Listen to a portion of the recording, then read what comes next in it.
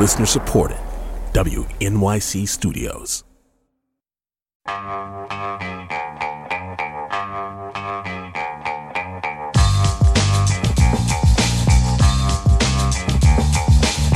It's the Brian Lehrer Show on WNYC. Good morning, everyone. You know, one thing we haven't mentioned yet here this week is Jon Stewart's return to The Daily Show, 9 years after he left his position there as host in 2015. He has signed back on to host on Monday nights, if you haven't heard this yet, through the November election, Monday nights through the November election, and this week was the first one. Now, I think it's fair to say that The Daily Show exists largely to get laughs at the expense of the right and make satirical or political points for the audience by doing so. And they certainly did that this week, showing clips of Donald Trump having apparently more serious memory lapses than Joe Biden has, for example, even though Biden seems to get covered a lot more by the press for his. But then Stewart's ultimate point in his 20-minute monologue, at least to me, seemed to be that we should talk more about both candidates' ages and mental acuity, not less. And yes, that includes Biden and the Democrats. So here's an example. Stewart played a montage of leading Democrats saying there's nothing to see here when it comes to Biden's age and abilities, ending with a clip of Vice President Harris, which we will hear now, followed by Jon Stewart's commentary about it. I was in almost every meeting with the president, and the president was in front of and on top of it all, coordinating and directing leaders who are in charge of America's national security, not to mention our allies around the globe. Did anyone film that?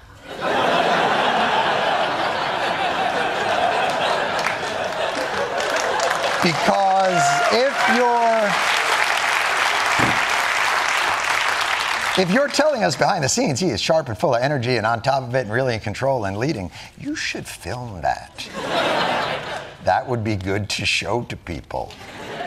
And if that part was good for a laugh at the party circling the wagons, Stewart ended that section not with a joke, but with a serious editorial line about taking this issue seriously. We're not suggesting neither man is vibrant, productive, or even capable. But they're both stretching the limits of being able to handle the toughest job in the world. What's crazy is thinking that we're the ones, as voters, who must silence concerns and criticisms. It is the candidate's job to assuage concerns, not the voter's job not to mention them. Jon Stewart from his return to The Daily Show on Monday night. Now, you might agree with that conclusion or consider it ageist, or as one person has already texted, today's show really helps suppress Democratic votes, helps Trump. Appalling that you would blindly play into this. So many people are going to have that reaction, and we're going to open up the phones on the issue in a minute. But Stewart's monologue came, of course, just after Special Counsel Robert Hur described Biden as memory challenged in his report on Biden and classified documents and Biden's fiery press conference in response. And just as The Atlantic was publishing an article called "Democrats Should Pick a New Presidential Candidate Now." It begins by saying the Democrats need to wake up and stop sleepwalking toward disaster, as the article puts it, disaster being defined as re-electing Trump. So with us now is the writer of that article, political scientist Damon Linker, lecturer at the University of Pennsylvania. He also writes a Substack newsletter called Notes from the Middle Ground. He's a senior fellow in the Open Society Project at the Niskanen Center in Washington and is a weekly participant on the Beg to Differ podcast at the Bulwark. So, okay, Jon Stewart, let's have this conversation. Professor Linker, thank you for joining us. Welcome to WNYC. Thanks for having me. Good to be here. To make one thing very clear right off the bat, you describe Trump in your article as a sociopathic menace. So that's your prime directive here, right? How best to prevent another Trump election. Would that be correct? Yes, absolutely correct. And your judgment is that Biden is not the best Democratic presidential candidate to defeat Trump, even though no other serious contender has primaried Biden to make that case. So why do you think the Dems are sleepwalking to disaster, as the subhead of your article puts it? Well, I really worry that the Democratic Party, and by that I mean the kind of institutional party leading Democratic office holders, and then a lot of kind of rank and file Democratic voters who are very informed, spend a lot of time, reading Atlantic articles about subjects like this, all sort of combine two contradictory positions. They are, on the one hand, very risk averse. They look out at the stakes in this election, which, as you indicated, I think are enormous. And they look at that and they say, we have an incumbent president. That brings advantages. He won in 2020, already defeated Trump once. We just have to put our heads down and just push this ahead and make sure he wins. If we shake the situation, rock the boat, then we're doomed. So this is a kind of risk aversion that we need to stop talking about this, as you indicated. Some listeners are already indicating to you. On the other hand, they're very confident that there's no way Trump could possibly win. I mean, he already, he lost the popular vote in 2016 by nearly 3 million. He was actually defeated in 2020. The Republicans underperformed in the 2018 midterms and the 2022 midterms. All these special elections that are happening, Democrats are overperforming. So basically, of course Biden's going to win. Of course Trump's a loser. So, why are you raising this problem with Biden? The problem, as I indicate in the piece, is this isn't me. This isn't my little piece in the Atlantic here in mid-February. For months, polls have shown that something on the order of around 3/4 of Americans think Biden is too old and too frail for his job as president, and are very skittish about the idea of giving him 5 more years in that job. And the person who would take over if he became incapacitated or died, Kamala Harris, is about equally unpopular in approval to Biden. So that strikes me as a pretty risky, so we're talking about risk aversion. That's the real risk, is that this is the best we can do. This is the person we're going to run against the sociopath, this would-be authoritarian who wants to return to the Oval Office with a much more ambitious agenda than last time. That seems foolish. So here it is. We are nearing the point where this is going to be far too late. Good. So it struck me as the last possible reasonable moment to raise this issue. Are you sure, Democrats, that this is the best we can do? The result is a big debate. Yeah, and I wanted to get a little further into your thesis before I gave out the phone number, but this is one of those where people who know the phone number are already calling in and jamming most of the lines. So let me make sure everybody has it.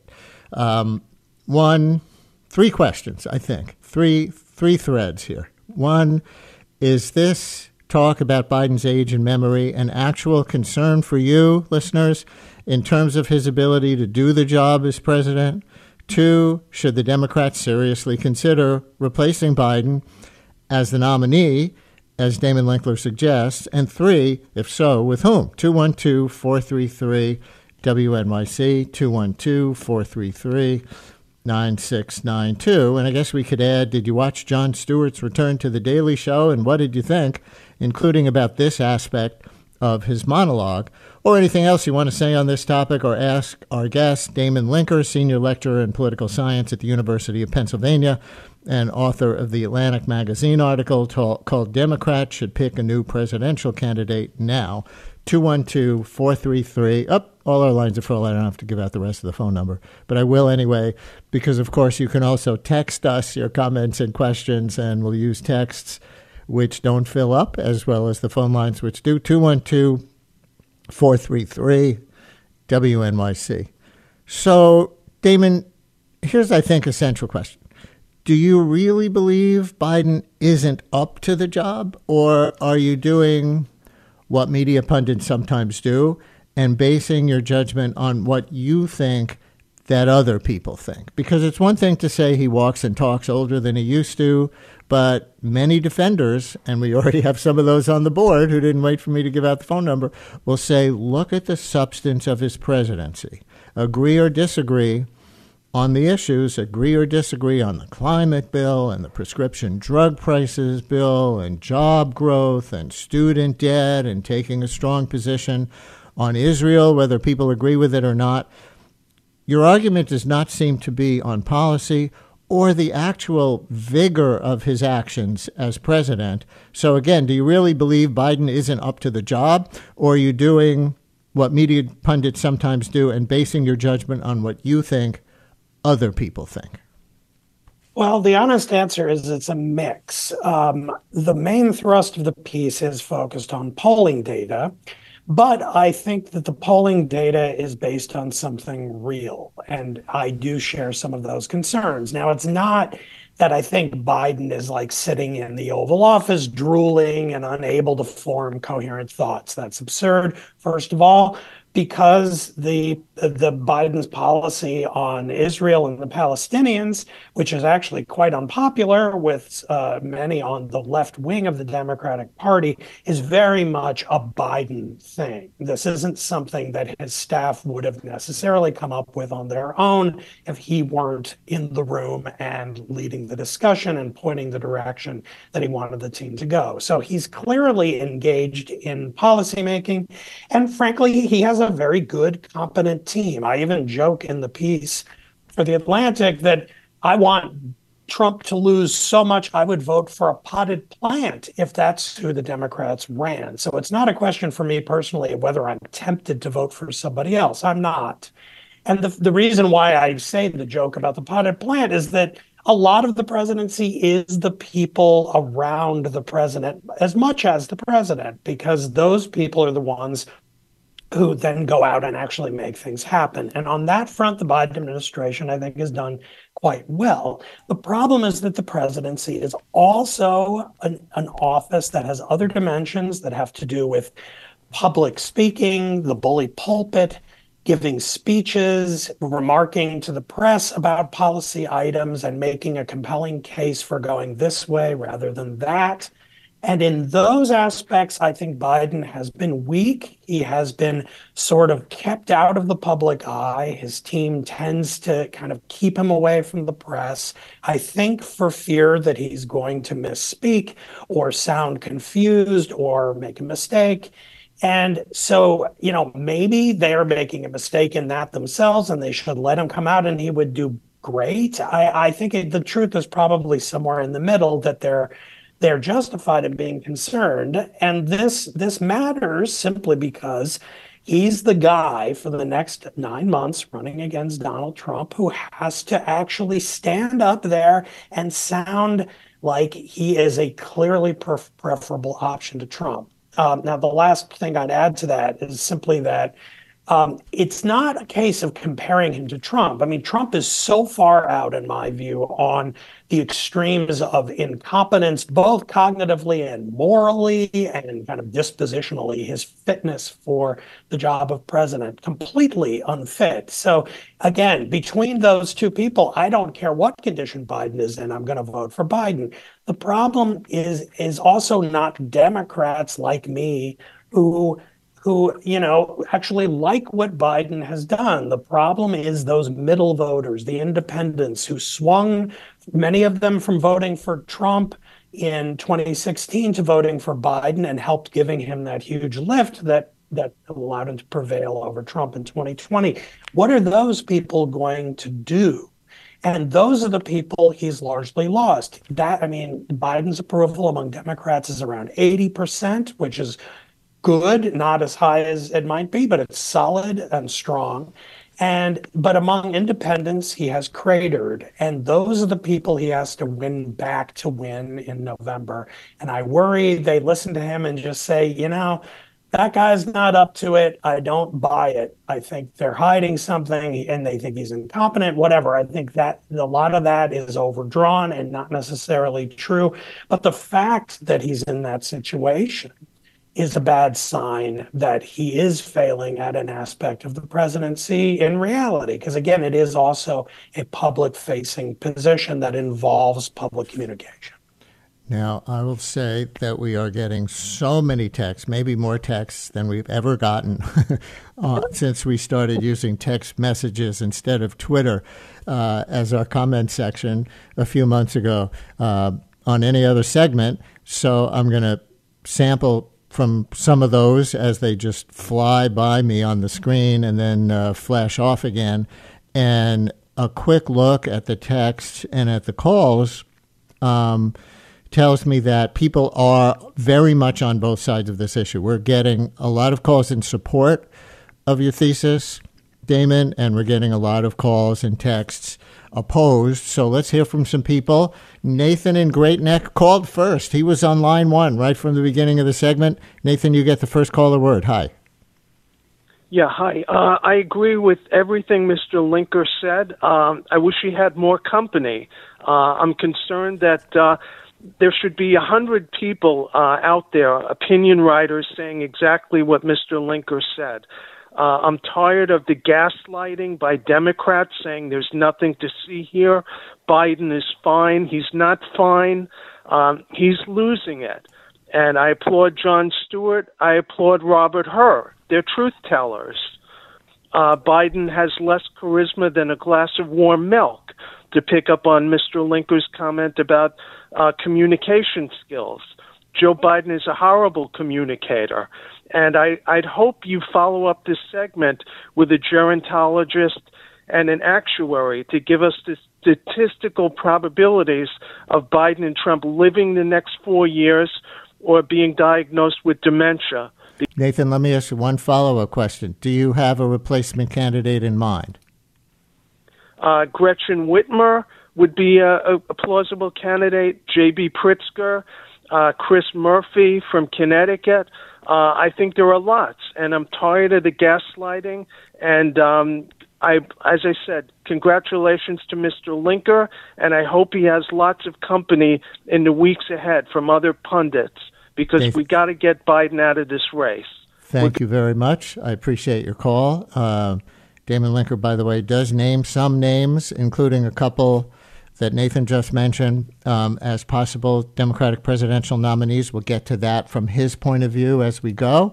But another point of view first from Ian in Rockville, Maryland. You're on WNYC. Hi, Ian. Thanks for calling in. Hey, Brian. Thanks a lot for putting me on. I've got two quick things to say. First, I'm so happy that Jon Stewart is back. I watched the show. It was fantastic. It was hilarious. I think Jon Stewart has a lot to answer for. I firmly placed the 2016 Trump election on his shoulders for abandoning us during the campaign. That's tongue-in-cheek, of course. Yes.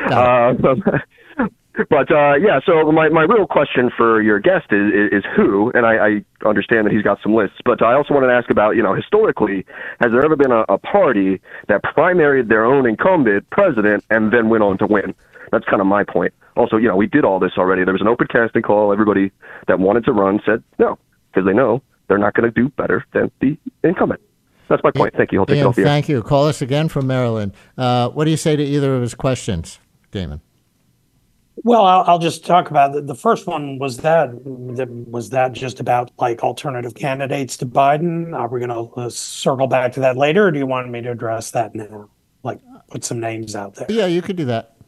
Yeah, I mean, the people I've heard mentioned are good. I mean, my list in the piece is a series of Democratic governors.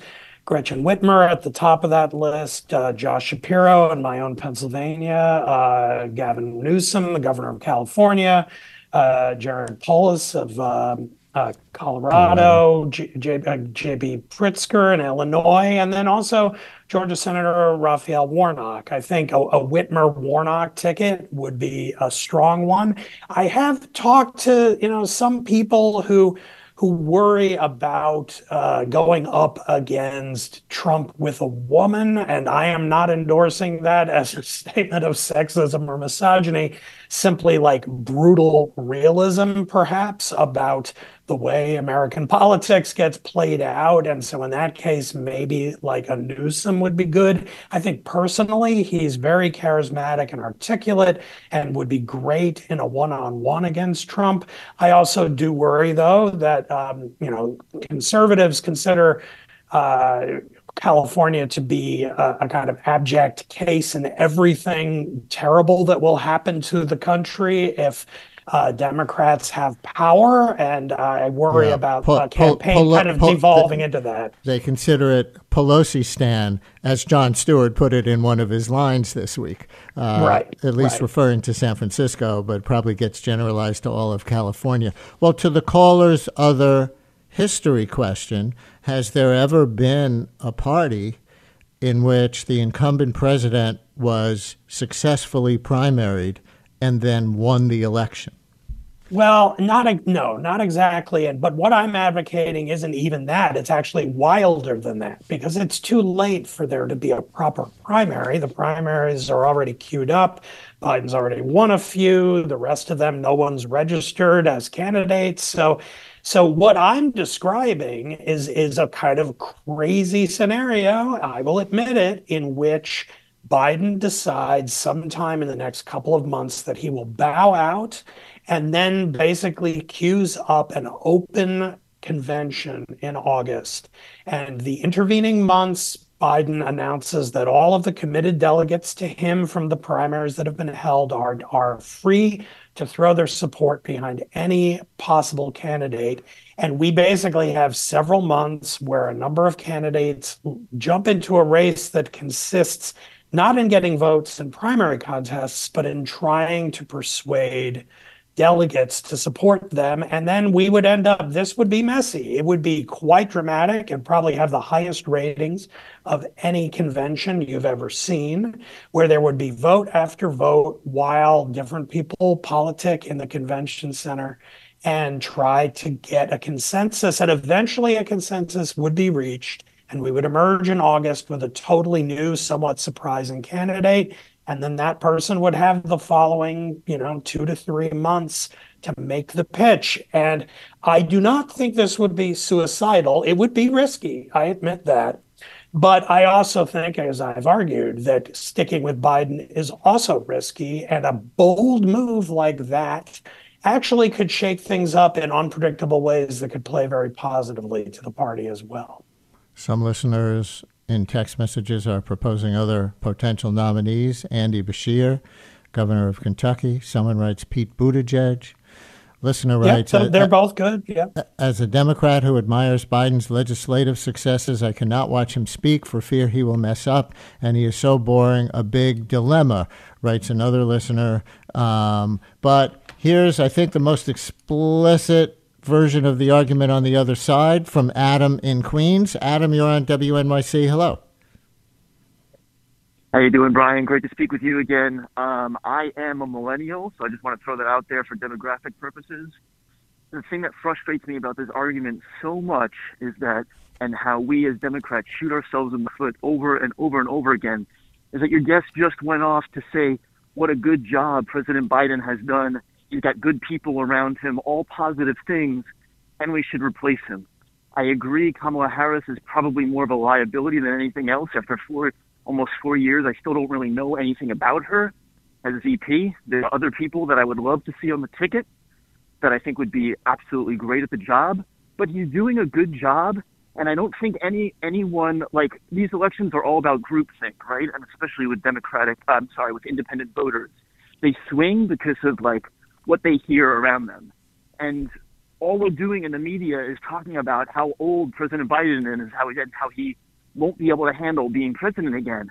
And if we just stopped saying that, no one would be thinking it. If our messaging and narrative, if Democrats took the narrative back and said, no, he's doing a great job, let's talk about all his accomplishments, he can handle this. We're getting Congress back, the election 2 days ago. If we change the narrative, no one would be thinking that he was too old. But instead, all we're talking about is how old the president is and how he's not up to the job.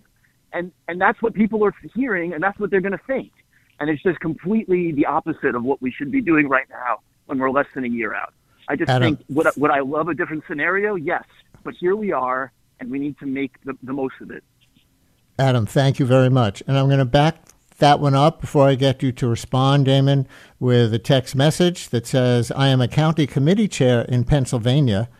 The ship has sailed on candidates. We just closed out petition signing period, so at this point, candidates would need to be written in on the April 23rd primary ballot. But to the larger point, and we'll talk more about process as we go, to the larger point, this county committee chair in Pennsylvania says, to say that Democrats blithely think Trump can't win is not supported by any evidence with which I am familiar. People are terrified that Trump will win. And this person adds, Biden has done an amazing job and got through legislation like no Dem in recent history. So go ahead and talk back to both those listeners. Yeah, to the first one, the caller, I mean, my view is very different. I think that Democrats have a tendency to vastly overstate the extent to which public opinion is shaped by what the media is talking about. Now, of course, it's not purely unidirectional from the other way. I mean, obviously, if the media talks about one thing incessantly, it will shift public opinion somewhat. But on this case, and in actually a lot of others having to do with, Trump and his viability, I think the media gets blamed a lot too much. As I said at the top of the program, Biden is in polls stated that 76% of Americans, and in some recent polls, it's sometimes higher, above 80% of Americans think he's too old for the job. Is that just because the media has been talking about him being too old, or is it that people listen to him and think, wow, he's too old, and then the media notices that and talks about it? I mean, I just don't buy that people are a bunch of ill-informed automatons who think otherwise would be like, wow, listen to how great Biden is. Oh, but the media is telling me he's too old, therefore he is. I just don't think that jibes with the way it works. And so, for instance, we were having this conversation because myself and a bunch of other people, not a ton, but there have been other pundits this week who have made similar arguments about the need to maybe look for someone other than Biden. Is it possible that, say, that the NBC poll that turned up the 76% number a week or so ago, if they rerun it in a week, will it be maybe 80 because of this conversation we're having now? Yeah, maybe, but that would be a 4-point jump. How did we get to 76 in the first place? That's not, again, because the media decided we're going to get a lot of clicks by calling Biden old. It's because I think people have been listening to him and he does sound too old. So that doesn't solve the problem to just say, let's change the conversation. As I say, one brief thing in the piece, I make the point that, this to me runs the risk of having the opposite effect of Americans who are convinced he's too old. If Democrats keep insisting it isn't true, instead of being changed, they might just decide the Democrats are selling me a line of BS. I can see that he's this way. I can hear that he's this way. Don't tell me that, that I should believe you, the Democratic Party, over my lying eyes and ears. Yeah, but Jon Stewart, in his monologue that we sampled from at the top, even though he was on your side of the importance of talking about this issue, also made the point through his satire and through the clips that he played that Trump's mental acuity is demonstrably worse. And so if Democrats were pointing that out and not just letting it be about Joe Biden's mental acuity, as a political scientist, that it's very common for incumbent presidents to have low approval ratings at this point in their first term because the country always has problems, but then they often get reelected when the actual election comes around because then it's a choice between this candidate or that candidate, not just an abstract approval rating. Well, let me try to push back on that point because I think it's an important one, and it's an important one for listeners and Democrats to understand.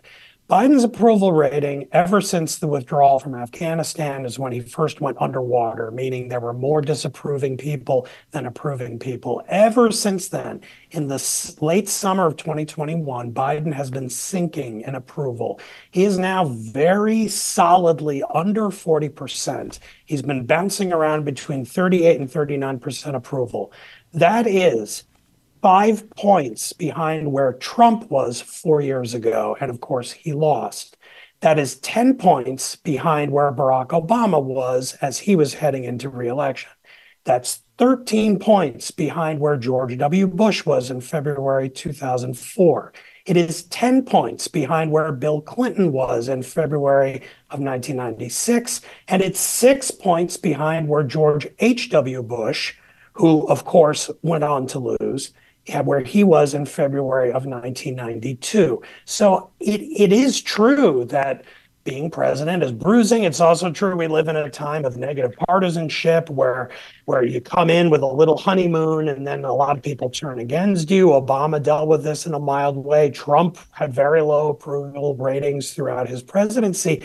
But again, Biden is lower than Trump was at this point. That is a weak candidate. It just is. And it's not just because the media is saying mean things or paying insufficient attention to Trump. We lived through Trump. We saw him. We heard him. Everything he says is a constant reminder of how terrible it was. And yet, right now, if you do a head-to-head poll, Trump is slightly ahead of Joe Biden. If the election were held tomorrow, Trump would probably win. That is the reality. So you might, want to kill the messenger. I understand. Sometimes I feel that way when I hear someone say something I don't like. But I am merely reporting the facts and not trying to blackball Biden. I am simply saying this is what people tell pollsters their opinions are. And they're the people who are going to make this decision in November, and we have to be aware. We're almost out of time. I do want to get a little more into process. You talked a little bit about it.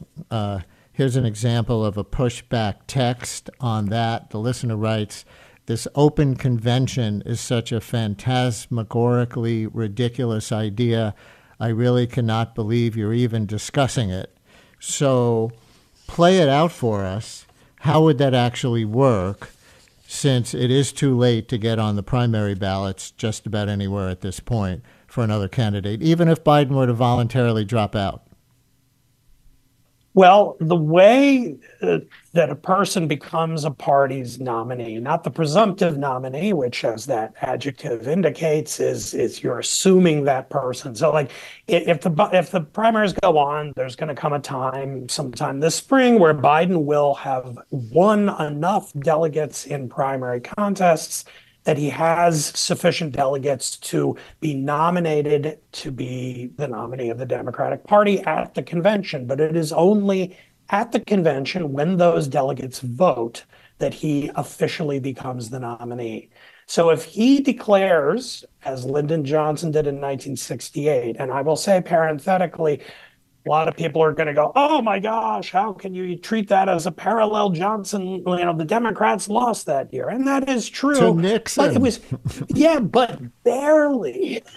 You had Nixon and George Wallace running, and Nixon barely won in that, despite urban riots and the Democratic coalition breaking apart, with Wallace running as a segregationist, with the southern part of the party separated from the Democrats, and then also Vietnam going on at its peak, the Tet Offensive and so forth that year, and body bags coming back all the time. And even in that very messy primary and convention where there was violence in the streets, broadcast throughout the country, Nixon barely won. So I don't think, again, no one wants to replay 1968, but even in that kind of cautionary tale, it was pretty close. So anyway, I think when it comes to what might happen or would happen in August, if this played out the way I advocate, instead of this being a formality, which is what leads people to tune out of the conventions because everybody knows, yeah, Biden's going to be the nominee, Trump's going to be the nominee, they won all these delegates. Instead, you actually have a vote where you have people who put their names on a list and they have essentially an election in the arena by the delegates. And the first vote, you're going to have a kind of chaos. You're going to have like 12 names on there, and nobody's going to be the clear plurality winner. And then you take a pause, and there's politicking in the arena, and deals are made, coalitions are formed, and then you do another vote. Right. And then hopefully you have some coalescence around a leader, but it might take several rounds until that coalescence begins. And eventually, maybe all night long, this is happening, all the way through to the next morning, where the whole country is watching in rapt attention. Eventually, the party decides by consensus that this person is going to be our nominee. And that's very late in the game. That convention is in late August. It would be, in your scenario, like August 22nd or something like that, before the Democrats have a candidate to run against, presumably Trump, at that point. But last question, and I will say one more time, our listeners, our Democratic Party supporting listeners are so divided on this. So many people writing in that this is a terrible thing to even be discussing, and that it helps Trump, even though your point is exactly this is the way we have to fight Trump. And so many people are also writing in support of you and saying some version of, thank goodness we're talking about this openly. We need to do this, like Jon Stewart said at the beginning of that monologue. But last question, and this is another thread of the pushbacks to you on in text messages, and there are many versions of this question. I will give you the local New York very timely version, which says Damon should talk to Tom Suozzi about the polls, meaning you're citing polls as one of your main reasons to worry that Biden can't beat Trump, but look how wrong the polls were in saying that Suozzi-Mazi-Philip race was going to be very close, and then he won easily. Yeah. No, that's a totally valid response. I do have my own response to it, which is that these special elections that Democrats have done very well, and there have been a whole series of them in the Biden administration, where the Democrat ends up not only winning in a contested race, but actually overperforms based on the polls. I think this but is the polls have been wrong so often that a lot of people aren't just pointing to Suozzi. They're saying, really, you're just going to put your faith in the polls and make this drastic change based on that? So just address inaccurate polling generally, and then we have like 20 seconds, Damon, and then we're out of time. Okay, well, it's not that polls in general are inaccurate. It's that it's hard to guess who will actually show up to vote. And the fact is that the Democratic Party has become increasingly educated voters, people who are highly engaged by politics in a way that in off-year elections and in special elections, Republicans are not. So when you have a special election like this, Democrats are showing up in huge numbers. The problem is that in a presidential election, that is likely not going to be the case. Now, you probably will have huge Democratic turnout, but you will also have huge Republican turnout in a way that you are not getting in these small off-year elections where Republicans sort of don't care very much. Trump, though he hasn't done great he hasn't done great in a lot of elections compared to the Democrat. Despite winning in 2016, he does motivate Republicans to show up and vote. And he's never been better in the polls than he is right now, as hard to believe as that might be. And so it's all a question of turnout and who actually shows up And that's what explains things like the special election this week. All right, listeners, agree or disagree? Damon Linker is a political science lecturer at the University of Pennsylvania and author now of the article in The Atlantic called Democrats Should Pick a New Presidential Candidate Now. Thanks so much for joining us and arguing it out. Thanks so much for having me. Anytime.